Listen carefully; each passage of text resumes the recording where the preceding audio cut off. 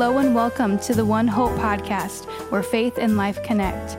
A podcast done by One Hope Church in Gig Harbor, Washington. Enjoy! Hello, One Hope Church. This is Ginny Sims, and welcome to the podcast on Romans. Today we'll be complementing Peter's Sunday sermon called Life Through the Spirit by reading 2 Corinthians chapter 3, verses 7 through 18. They go like this. The section is entitled The Glory of the New Covenant. Now if the ministry that brought death, which was engraved in letters on stone, came with glory, so that the Israelites could not look steadily at the face of Moses because of its glory, fading though it was, will not the ministry of the Spirit be even more glorious? If the ministry that condemns men is glorious, how much more glorious is the ministry that brings righteousness?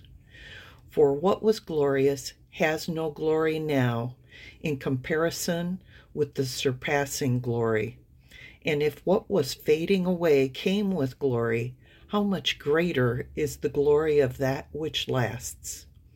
Therefore, since we have such a hope, we are very bold. We are not like Moses, who would put a veil over his face to keep the Israelites from gazing at it while the radiance was fading away. But their minds were made dull, for to this day the same veil remains when the old covenant is read. It has not been removed, because only in Christ is it taken away. Even to this day, when Moses is read, a veil covers their hearts. But whenever anyone turns to the Lord, the veil is taken away. Now the Lord is the Spirit, and where the Spirit of the Lord is, there is freedom. And we, who with unveiled faces all reflect the Lord's glory, are being transformed into his likeness with ever-increasing glory, which comes from the Lord, who is the Spirit. So, in this passage, do you hear Paul reaching and searching for limited earthbound words to describe a beautiful, heavenly, spiritual process? It reminds me of the blind man who was healed by Jesus. When questioned by the authorities, all he could say was, "I was blind, and now I see." So, how can transformation ever be described? Well, Paul certainly tries to in this passage. Paul starts out by describing the 10 Commandments or Old Covenant as glorious but unattainable. And so it fades over time since it's impossible to achieve.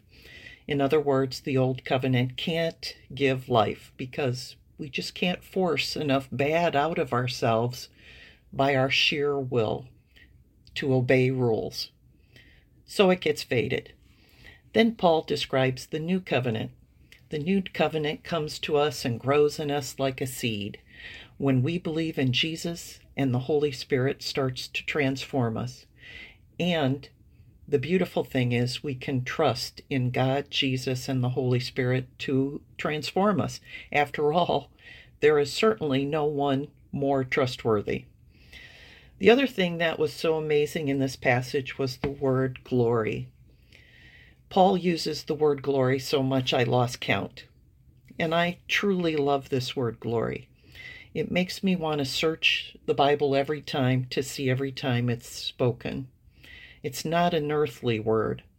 Here, glory is the description of God's being and speaks of his wonderful, pure, holy, undiluted, righteous goodness. I used to be a sculptor, and so imagine if you took a block of wood and cut off a piece of wood for each of the 10 Commandments. After all, they say not to do something, right? So you remove a chunk called coveting, then successfully remove lying, stealing, adultery, murder, dishonoring those you love, disobedience, and swearing.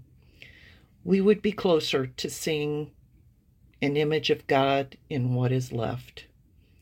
So the Ten Commandments do reflect the glory of God by telling us what He is not. Well, we don't have to chisel or take a chisel to ourselves to get down to the good and godly stuff.